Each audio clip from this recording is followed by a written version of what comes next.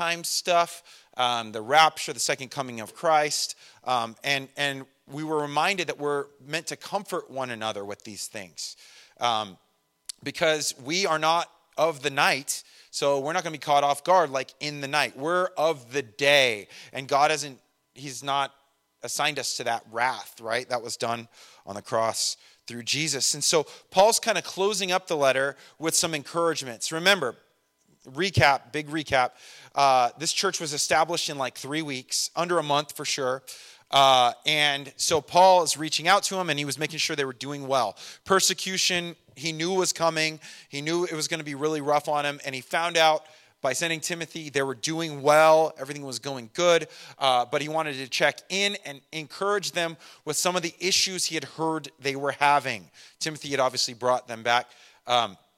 It's important to note, every church, every person has issues, right? And so we all have stuff we need to address, and so Paul has been doing that, even though he's been very active in saying how, in commending them for their faith and their ability to endure struggle and persecution, even as young believers.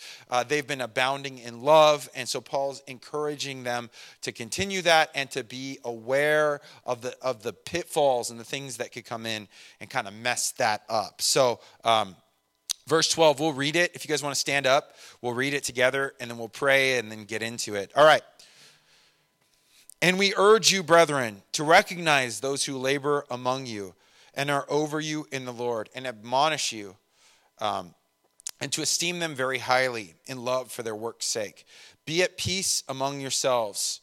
Now we exhort you, brethren, warn those who are unruly, comfort the faint-hearted, uphold the weak, be patient with all. See that no one renders evil for evil to anyone, but always pursue what is good, both for yourselves and for all. Rejoice always, pray without ceasing, and everything give thanks, for this is the will of God in Christ Jesus for you. Do not quench the spirit, do not despise prophecies, test all things, hold fast what is good, abstain from every form of evil. Let's pray. Lord, we thank you for your word this morning. We pray that you'd speak to us as we dive into it. Pray that you would, Lord, fill us with your spirit. Give us eyes to see what you want us to see, hear what you want us to hear. Give us just a heart that's ready to change and turn, Lord, that we would be just receptive and we would be moldable and shapeable, Lord, because we know we could get stuck in our ways. We know we can get kind of messed up. We don't want that. We want to follow you. We want to honor you, and we want to grow where we need to grow. We pray these things in Jesus' name. Amen. All right, you guys may be seated. All right. Verse 12. And we urge you, brethren, to recognize those who labor among you and are over you in the Lord, and admonish you. Paul is encouraging them, and he says, and we urge you. So remember, Paul was not on an island, which is important to understand. It was not just Paul writing these. A lot of times it wasn't even Paul writing them. He'd be dictating, and it'd be written by someone else, and he'd say, see, I've signed this with my own hand. See with what large letters I've written. And but Paul he always had a community around him, which is really important. But so he's saying, from us, we urge you. Me and my crew, we urge you as brethren, brothers and sisters. So, remember, we're connected, we're united to recognize those who labor among you and are over you in the Lord and admonish you. So what he's reminding them is to recognize those who've been put in leadership. This would be leaders in the church, and to recognize that the Lord is brought that position about. He's put them in that position, the work of the ministry, the shepherds who are guiding, instructing, and correcting, right? Those are who are over you in the Lord. It's important that these people who are in leadership are over you in the Lord. Like they're doing it as unto the Lord, empowered by the Lord, with his best interest in mind. We know that's easy. There can be, wolves amongst sheep, and so we got to be careful. We got to know, hey, these are the people that are in the Lord, trying to lead you, trying to guide you, and to admonish you. And admonish it's like a correcting word. to help you to see things, that God's given them an insight to be able to be involved in your life. This in no way makes, no one in the church has a higher rank before the Lord, but God gives positions to different people for different reasons as he sees fit. And so it's important to understand that. Verse 13, and to esteem them very highly in love for their work's sake, be at peace among yourselves. So esteem them highly in love. It's a little awkward teaching on like how you're supposed to esteem a pastor or elder in love when you are that person. Hey guys, this is. I really feel like this one's from the Lord. No, whatever. But it's in there, and I think there's some interesting things I kind of noted, I guess, in thinking of that. But it's to esteem them highly in love for their work's sake.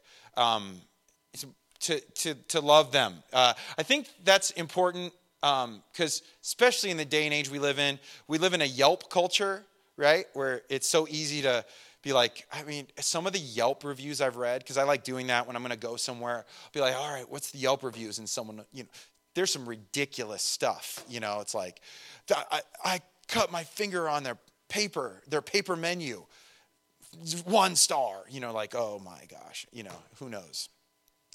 It's so easy to be ultra hyper critical. I mean, that's really a major sin of our culture right now is the ultra critical, where we're looking at every little thing and dissecting every little thing, while we ourselves do not have our house in order at all, right? Like, I can't believe that it's like this. And you're like, well, what about you? Well, no, it's not about me. It's about them. It's so much, I'd rather fix someone else's life, not mine. Mine's harder to fix, So there's something about that where when you are esteeming one another in love, it doesn't mean you don't see issues. It means that it's all filtered with love, right? And so I'm going to be really careful here because I think you can actually esteem them too highly too as well. I think sometimes pastors get like a free pass, or leaders get a free pass when they start doing some really bad, nasty leadership stuff. And they go, well, I don't know. God put them here. I don't know. They're really effective. Oh, they're a good speaker. Oh, this and that. Be careful. That's not good. I think that's like really, really toxic too. So it's with this kind of eyes wide open, but remember, it's in love. Kind of like you think about with your own family. You go, I know all the flaws of your own family members, right? Like I know, think about my kids, and I could list it all out. I know where they've got they're like really good strengths, and I know stuff. That's stuff that they could work on. And so I'm going to list them out today. No, I'm not, Cannon. Cannon's in here, so don't worry. But I see that, but it's all filtered with love. It's like, and the reason I see it, and the reason I will even address it, is not to make myself feel better, but to encourage them. And it's not to smash down, but to see growth, to see life, to see grow in that sense. So when things are filtered through love, it's got a different flavor to it, right? For their work's sake. So esteem them very highly for their work's sake, what's going on, and be at peace among yourselves. This is a real thing, and this is why he's bringing it up, right? If a pastor's honestly like trying, or a leader's honestly trying to serve the Lord, faults and all, you can definitely bet that they have an immense amount of spiritual warfare on their back that you don't even know about. I'm going to tell you right now, I did not see it coming like the way that it really does, that it did, And I'd hear about it, and I've been, as soon as you get in ministry, it gets more gnarly. But there's something about where you feel like where God's put you in the position to lead a church. There's a lot of warfare. There's a lot of like talking to yourself because you're just like, it's like battle. And Tori's like, what's going on? I'm like, nothing. She's like, no, there's not nothing.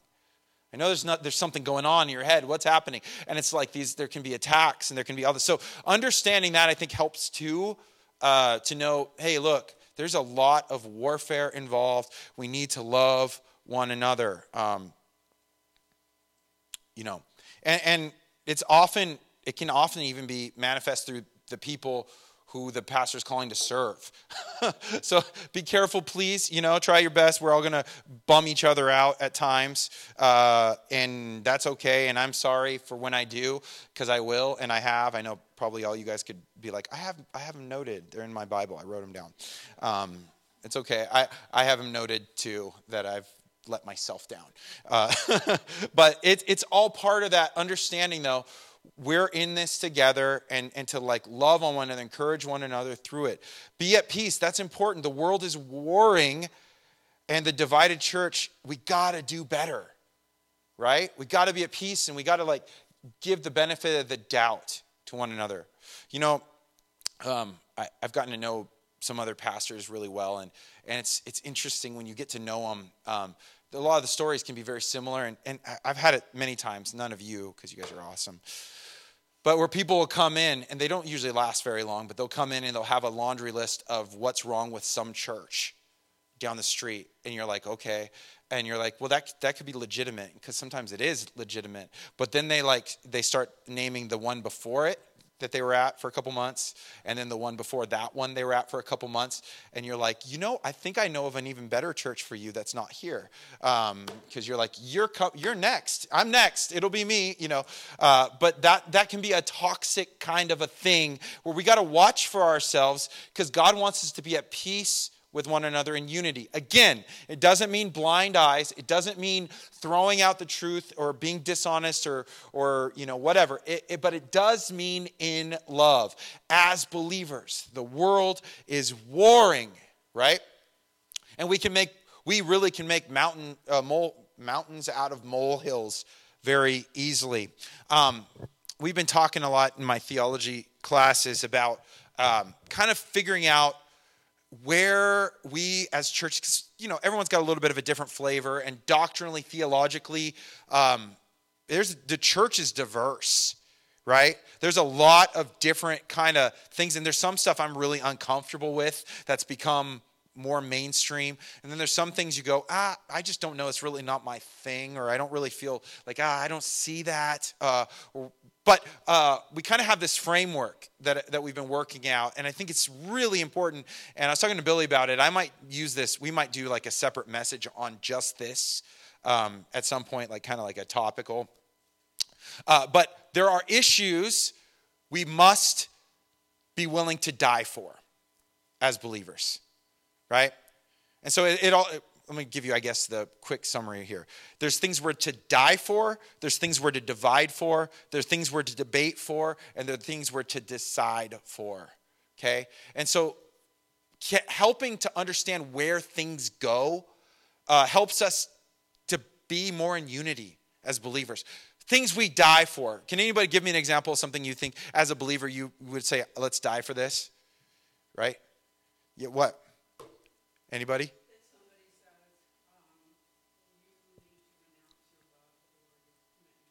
Right.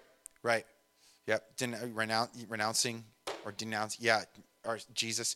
I'd say just straight up the gospel, right? That Jesus died on the cross for our sins, risen again, right? This would be something like that, right? That's a die for. These are things we're willing to die for, not turning our back on him, following him, no matter.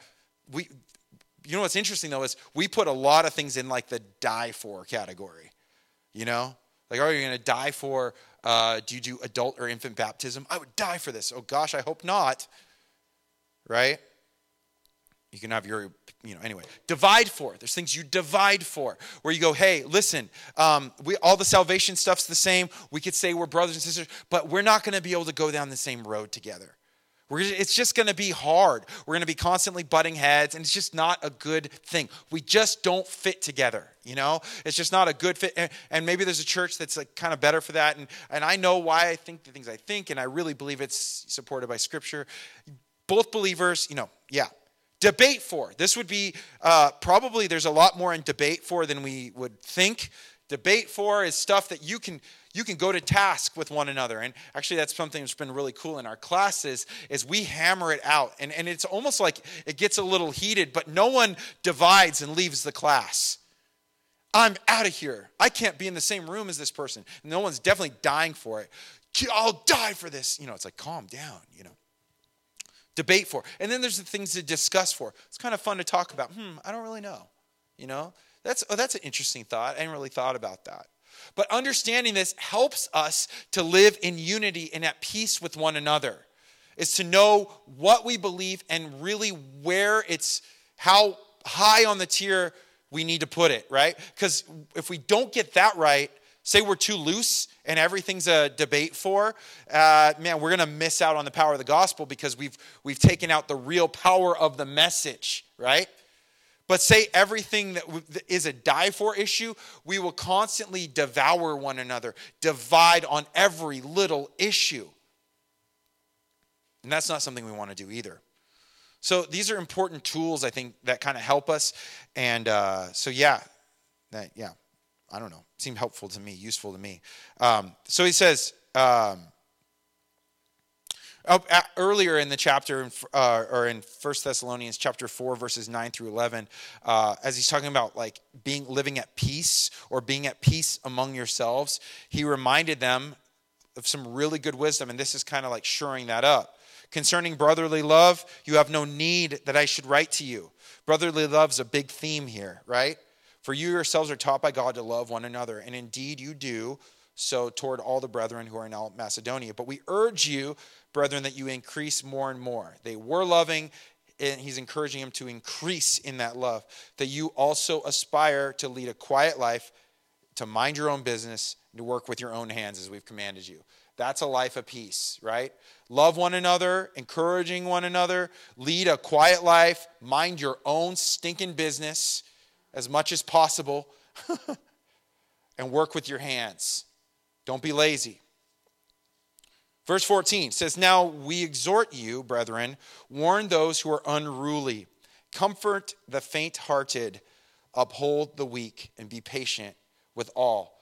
So the idea of the unruly, we exhort you, we're encouraging you. Again, brothers and sisters, warn those who are unruly. That's disorderly. Okay? Warn those who are unruly. Comfort the faint-hearted. Faint-hearted. That's weird. Don't say it like that. Discourage. That would be like the discouraged people. Comfort the discouraged people. Uphold the weak. Who are the weak? That would be those, the word for weak there is actually like sick. And what he's talking about is those who are spiritually lacking, right? He talks about that earlier in the epistle. Again, those who are caught up in sin, saying, man, we got to get out of this lifestyle. Remembering it was, especially at the time, is this weird sexual thing where they grew up in a crazy, gnarly system. And remember, I read that quote about how a man would have a wife for this and a mistress for this and a whatever for this, and have all these different things, and it was totally acceptable. And so they were being called out of the world into like a new way of living, but some of them were continuing to live in the weakness they were in before. So he's warning them. He's saying, or he's encouraging those, hey, you guys are weak. It's important to understand. Actually, some of the wording in the translation, it means like, warn the quitters whose soul is small. Ugh, yikes, A lot of times we're like, hey, you're supposed to be careful for the weaker brother. And I've heard it said, or do you really want to be the weak one? Is that something you really want to hold on to? And I understand even right now in our society, in our culture, being a victim is like a really, really powerful thing, And so it's something where you get a lot of attention. You might not have to work as hard. You might be able to get by on certain things. But is that really how we want to live our lives? Do we want to be stuck in being like weak forever? Or do we want to grow and move forward? So he's saying, brethren, warn those who are unruly, right? Be with those who are disorderly, who are living lives that are outside of where they're supposed to be. Comfort the faint-hearted, or the discouraged, and uphold the weak. Help encourage those who are weak. But the goal is that the weak would not remain weak. This is not talking about physical, right? This is talking about spiritual weakness, right? And there's lots of warnings about that. Like, you guys are still on the milk. You got to get on the meat. Come on. You're better than this. You know, like God has so much more for you, but it's so easy to cap ourselves off and restrict ourselves. I can't do that. No, I'll always be this, or I'll always do that. Yeah, no, you won't. You don't have to, right? If the Lord's living in you, He can change that, right? But it is important, even as we see, not to be like over the top. Comfort them, still help them, right? Tell them the truth, be real with them, but help them, encourage them as you go, and be patient with all. Patience is brutal, right? You know, it's like no one wants to deal with patience. You know, wait, I don't want to wait. You know, and I feel in myself, I used to be kind of patient, but like now you're like, I feel like the more busy I am, the less I have any patience for anything. Like, why is Photoshop not opening on my computer? You know, like, it's like it took 30 seconds, you know. An update? Are you kidding me? Do you think I have time for an update? Slow down. Maybe you should have time. Be patient. But especially be patient with one another. Because think about all the times that people have been patient with you, and really recognize all the times God has been so patient with you. And this really sets up a church and a community that is so beautiful and so fun to be a part of, right? So even when you see people and you see them that they're weak, those who are stronger are coming around them and encouraging them and building them up and maybe speaking truth, but all doing it in love while being patient and allowing God to work. This is really, really a beautiful thing. And it's, again, I feel like we're saying this every week, but it is so radically counterculture to everything else around us. So it will shine. We are not people of the night, but of the day. We are of the light. So we will look different than the dark. We will stand out, and that will be like our message. I spoke at the Bible college this last week, and I was talking about Moses being alone with the Lord, and it was something I've done before, and how important it was for God to come and be with Israel and dwell with Israel, and how when the calf and all that broke that, did it at camp too, messed the whole thing up, right? And then so Moses is like, yeah, you can go in with God's like, you can go in to the land, but I'm not going with you. And he realized, I need to be with you. He needed the presence of the Lord being with him and leading him. And so I said, this is what the world's looking for. And so I had these students come up. They all came up and talked to me afterwards, which was really fun. One of them said, do you think the world really wants to see that? I said, that's a good question. Do you think the world really wants to see the light? Do you think that'll make a difference? Do you think it'll be like, do you think that is, because I was appealing to, this is really what they're looking for. And I said, I think they want to see it, whether they know they want to see it or not. And they might want to try and silence that. And that's kind of like the whole Stephen thing, right? Where they're like closing off their ears. He's looking like an angel, and they're just trying to kill him. But it affected the Apostle Paul, which I believe honestly was part one of his salvation. And so it might be really offensive. They might lash out in a really weird way because it will point and push on something in them that they know is there, and they don't want to deal with it. So the answer to, hey, does the world really want to see this? They do, whether they know it or not.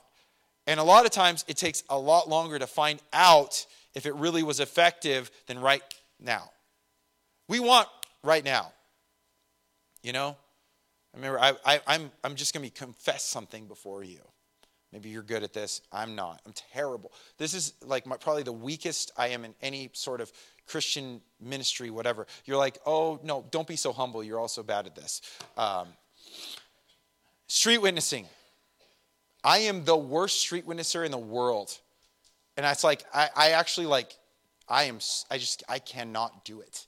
And some of you can. Rick's got an ongoing like, street witnessing ministry that's dynamic. You know, he's always telling us about people getting saved and all this and that. I took a class in it, and I think I mentioned this. My friend reminded me. He came out and visited once when we were at the school, and he came and went to the class with me. He's like, I remember your street witnessing class at the mall. He says, I remember you said, Oh yeah, I pretty much just kick it over here and eat a cheesesteak until we're done with class. I couldn't do it. It was like I just felt like it's so hard for me to relate in that way, right? Hey, hi, how you doing? I'd like to talk to you about your eternal salvation. It's like it's a great thing, but for me, it's like so hard to get to that point. I could do it in other ways, but it's a real weakness for me. I struggle with that,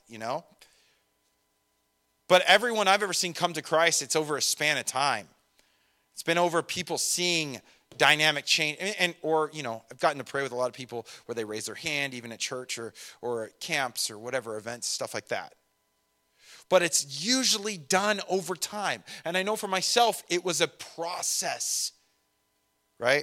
And so us living in this way, just because you don't think you see results, you don't understand, be patient because there's something going on. The Lord is moving and working. And there's been many people in my life I've given up on that I've seen the Lord do dramatic, amazing, wonderful things. And you're always bummed you gave up on it. I wish I would have been able to say, hey, I knew God was going to do something. Instead of going, forget it. That one's done. God's not that strong. He can't do it that much later. No, a lot of times he wants to. Have you been faithful to pray? Have you been faithful to love on them? Have you been patiently enduring and loving on one another? This is important. Verse 15, some other really, really, really, really good advice for the church. Then, now, forever. See that no one renders evil for evil to anyone, but always pursue what is good, both for yourselves and for all. This is simple, it's practical, it's true.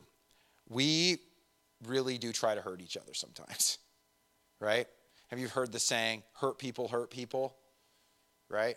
And it's so true. A lot of times the bullied become the bullies, because it's like a way you feel like you can control this in your life and do these things. And so hurt people. But he says, see that no one, this is in the church, renders evil for evil to anyone, right? We got to stop that right there. And we have a perfect example in Jesus. Because the more you do that, the more you live evil for evil, it just keeps escalating, It's like when stuff would go down and maybe somebody does something to someone's friend and then they do something to them, it just kind of keeps on escalating. And then things get worse and they get worse and they get worse. It can even happen in something as simple as pranks, It's like, oh, ha, ha, ha, I sprayed you with water. Oh, ha, ha, ha, I lit your car on fire. Oh, whatever. You're like, okay, this escalated. Yeah, you guys have never done that prank, I hope. Yeah, no, me neither. But I haven't. I really haven't. But things escalate. Don't render evil for evil to anyone, right? That's the idea of being patient, forgiving, loving to one another. Don't lash out. It's one of the hardest things to teach is like, I understand, especially when you have kids and you see they're hurt by something and you go, I understand the hurt you're feeling, but understand the place where that person hurt you from, it's their hurt too. It's hard to understand that. And so you got to like look at it and go, they're responsible for that. They're accountable for that. But when you are going to choose to now react, it's going to just get worse for you. And your heart gets poisoned more and more. We love holding on to grudges and anger. And it's just poison. We just keep on ingesting it. And it just keeps on destroying us from the inside out. So, see that no one, this is to the leadership, see that no one renders evil to evil, but always pursue what is good, both for yourselves and for all. That's the important thing to understand. When you're rendering evil for evil, it's bad for both parties. So, do what's good for both. Good for the person, good for you. There's nothing better than forgiving someone, even though it feels like the worst possible thing at the time. Like, I want justice for this person. Well, do you want justice for you on all the stuff you've done wrong? We're enraged by the parable of the unmerciful servant, right? Unmerciful, yeah. The guy who ends up major debt, gets forgiven, and then he just takes this other guy for this little bit of debt to court, you're like, you are so ungrateful and obnoxious. And that is exactly what we are when we render evil for evil. It's like, man, you have been forgiven of like just a mile-long list of like horrible things. The wrath has been poured out. It's all been dealt with. You have been made free. Please don't put them in bondage or yourself in bondage anymore. So do what's good for both of you, yourselves and for all. Verse 16, rejoice always. Here's a good way to remember, be forgiving, forgive one another. Rejoice always. This is such good advice. I think this little section right here is definitely worth writing down somewhere, a note somewhere in your house or something. Rejoice always. Always rejoice. That's kind of the thing where, the Thanksgiving where we get together. Rejoice, be thankful. Man, a thankful heart, it's like it lifts yourself up so much, and then God gets so much glory, so much credit, and then it helps even your prayer life, right? We remember the things God's done. We remember how faithful he's been in our lives. Man, look back at your life. Think about how faithful he's been every step of the way. Rejoice always. What else? Pray without ceasing. Get that dialogue going. When you're praying without ceasing, it helps you to not like gossip or to badmouth or anything like that, because you're just praying with God. And so then when you bring it to him, you're going to sound really foolish trying to like bring up evil and how it's okay, So rejoicing always, reminding yourself of everything God's done, praying without ceasing. This doesn't mean that you have to actually literally be praying without ceasing, like where everyone here is just like as far as like audibly, like with your hands like this, and it's like there was 52 accidents leaving Calvary Carlsbad this week because everyone was praying with their eyes closed as they were leaving, and praying that God would lead them by faith. No, the idea of praying without ceasing is ongoing dialogue. You and the Lord. This is what Christ accomplished on the cross. This is what was lost in Eden. This is what was somewhat gained back at Sinai, right? Having a relationship with God in the camp again, and now fully restored, the curtain torn into relationship with God. This is what we were created to have. It's a piece of eternity of heaven now. It's the kingdom. Relationally, God's moving and working, and we're together, praying without ceasing. In everything, give thanks. So see, you should bring something to Thanksgiving. You should have something. I'm not going to make you say it, but you should have something in your head anyway. In everything, give thanks. Now, check this out. For this is the will of God in Christ Jesus for you. This is the will of God for those who are in Christ Jesus. You can't do any of this without Jesus. So Jesus opened up the way so now we can have this kind of access. So this is the will of God. God, I don't know what your will is for my life. Rejoice always. Right? No, I wanted to know if I was like supposed to do this cool job or not. Yeah, don't worry about that. That'll come. You can reveal that later. This is something you know. Rejoice always, pray without ceasing, in everything give thanks. You will be a different person if you do this. It's like all the poison's going to have a hard time existing with all this positivity. Really, it's not just positively. It's the spirit of the living God moving and actively working in our lives. And we all need to work on this. I know. I'm like, yeah. Especially because we don't like rejoicing always. We like complaining. It's fun to complain, Can I just rant to you? I don't know. Can you? Should you? Sometimes, yeah, it's okay to be honest, be real where you're at, but it becomes really toxic when it's like that's all you do and that's all you want to do and all you want to see is the negative and everything. I understand because I can do that. I can be really good at that. Not gifted at street evangelism, very gifted at ranting,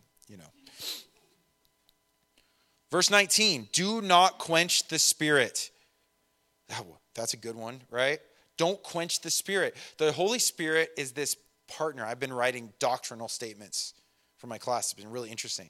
But we're talking about the work of God and how they all work out. And the Holy person of God, the Holy Spirit, right? So you got the Father, the Son, the Holy Spirit. The Holy Spirit was sent to guide us, to partner, to lead, and to be this helper that was working and actively convicting the world of sin and speaking truth and then being used to and giving us gifts that would help us to minister in such a miraculous way and to walk this thing out. Remember, Jesus said, if I don't leave, the Holy Spirit can't come. You want the helper to come.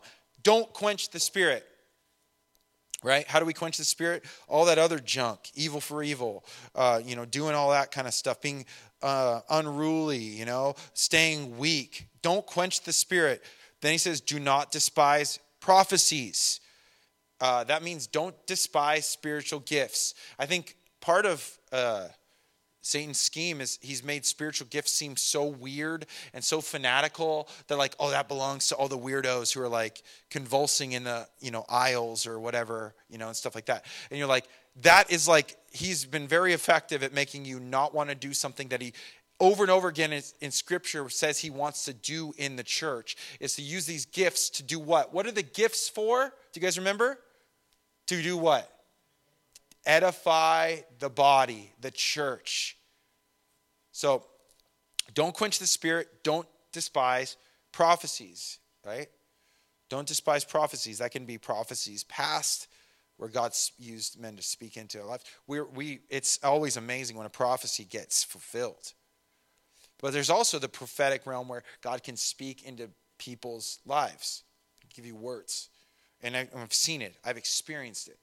The fact that I'm here is a direct result of that by two different people with the same message that did not know each other. It's pretty wild. And it all confirmed what God was doing in Scripture, but God wants to do that stuff. So we want to be open to that, right? Test all things. Here's how you don't get weird. Test all things, right? We got to have an open heart, but we got to be engaged spiritually. Lord, is this of you? Is this something good? Is this something bad? Hold fast to what is good, and abstain from every form of evil. But test all things. Quick story, because I've never had this experience happen to me, but I remember hearing it once at the packing house where I got involved in ministry, and God really changed my life. Years ago, it was a Sunday night service, and it was pretty relaxed. And I guess a guy was speaking in tongues. A guy started speaking in tongues, and all the ushers were like descending on him to lay hands, like right in the middle. It was like loud during it, he did it like right before. It was like probably kind of out of order, but anyway, everyone was like hearing it, and they're like, we better go get him. And then the pastor said, I think he knew it was from the Lord. He sensed it because he was testing it. He was, sensitive to the Spirit. He says, does somebody have an interpretation? And someone did. And it was dynamic. And it was like, and I remember everyone that was a part of it was blown away by what God had done. And so sometimes we can be so quick to, we don't even have to test it. We just throw it out, right? No, but test it. Be aware, be testing it. Recognize there's a lot of counterfeit stuff out there. But the Spirit moving is a real thing, and it's very much all over the Bible. And he's telling us, encouraging us to desire these things, to ask God to use these things in our lives, to do it well. And we really need more opportunities for this, I think, where you let the Lord move. And that's something that's definitely on my radar, where there's more time just to sit around and maybe even just worship, simple guitar, and just like wait, hey Lord, what do you want to do? Be open to that, right? But then to test things, that's important. Hold fast to what is good. Out with the bad, hold fast to what is good. Grab onto it. See, hey Lord, I want what you have for me. But then abstain from every form of evil, right? Every form of evil, abstain from it. Have nothing to do with it. Right? Don't even dabble in it. Evil is like, it's not worth it. You have no clue. Because I think the most gnarly evil is self-righteousness. Because we actually think it's good. Even though it's very clearly not. We actually think the thing we're doing is like a good thing. And you should be commended for how pious and everything you are. And I mean, how many more chapters do we have to have in the Bible about the Pharisees to understand? It's like, man, that is a real threat to all of us. But to abstain from every form of evil. I think if the church, our church, the church, was more about this, I mean, it would be a lot more powerful. But I think evil's kind of got a seat in so many of our lives, where we just kind of allow it to stick around and completely like thwart everything. I'm a huge cold water fan, big cold water fan. My house, it's divided. My wife, she likes lukewarm water. I cannot stand it. I like cold. Give me cold. And so I'm always, I have to put it in the fridge. You get the water from the thing, you put it in the fridge. And having a nice meal, with the cold, especially when it's a hot day, and I come in and I find there's just no water. Ugh. Drives me nuts, right? Or sometimes I'll have like it half full and I didn't fully drink it, so it went warm. And so you put a little bit of cold, and you don't have, you're like, there's a thing called ice. Okay, I know, but what if you don't have ice? Okay, anyway. But you say you have it, it's like this, and you add a little bit of cold to like a completely warm one. It's just like, ugh. Just let me just drink the warm really quick to get rid of it so I can have the cold. Right? But there's something about like when there's a certain whatever the temperature you want, if there's too much of something else in it, it ruins it. For me, it just ruins it. Like, so you say you have a nice hot drink and you want a hot drink, you put some ice cubes in it and it just kind of makes it, don't want that, right? It's either got to be hot or it's cold. And the Lord's pretty clear about that, right? And when he's speaking of Laodicea in Revelation, like, hot or cold, lukewarm, I'm spitting it out. So it's so easy for us to allow things to remain, and all it does is it just ruins us and the work that God wants to do in us. And so it's like taking it really seriously is important. And how do you do that? Well, you recognize, man, these things are toxic in my life, right?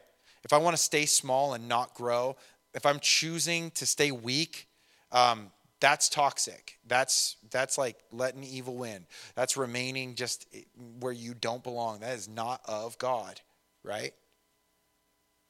And if we're allowing ourselves to repay evil for evil, or constantly have a grudge, constantly have beef with someone, constantly divide over everything, complain about every little thing everywhere, while not dealing with our own house at all, it's like, I see a little speck in your eye. We'll get the log out of your eye first, right? These are all toxic things that lead to the quenching of the spirit and lead to like an evil thing. It's like messes us up, man. So God wants to free us from these things.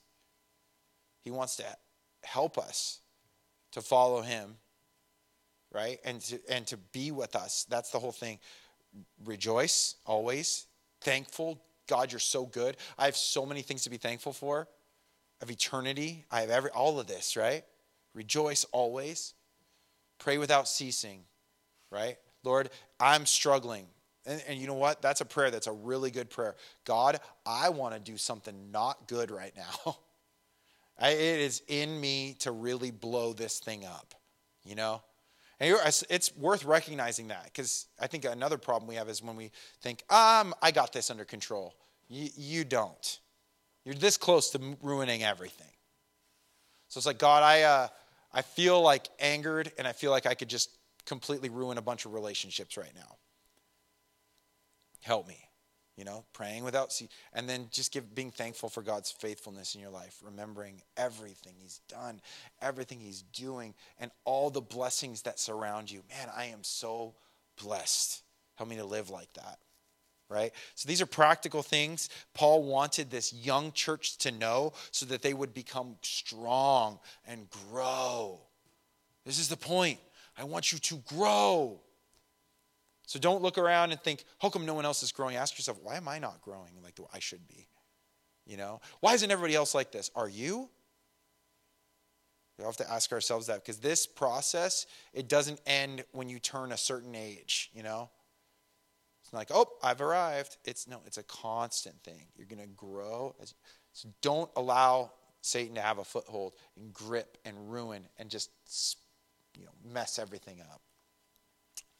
Let's pray. Lord, thank you so much for your word this morning, and just thank you so much for your grace.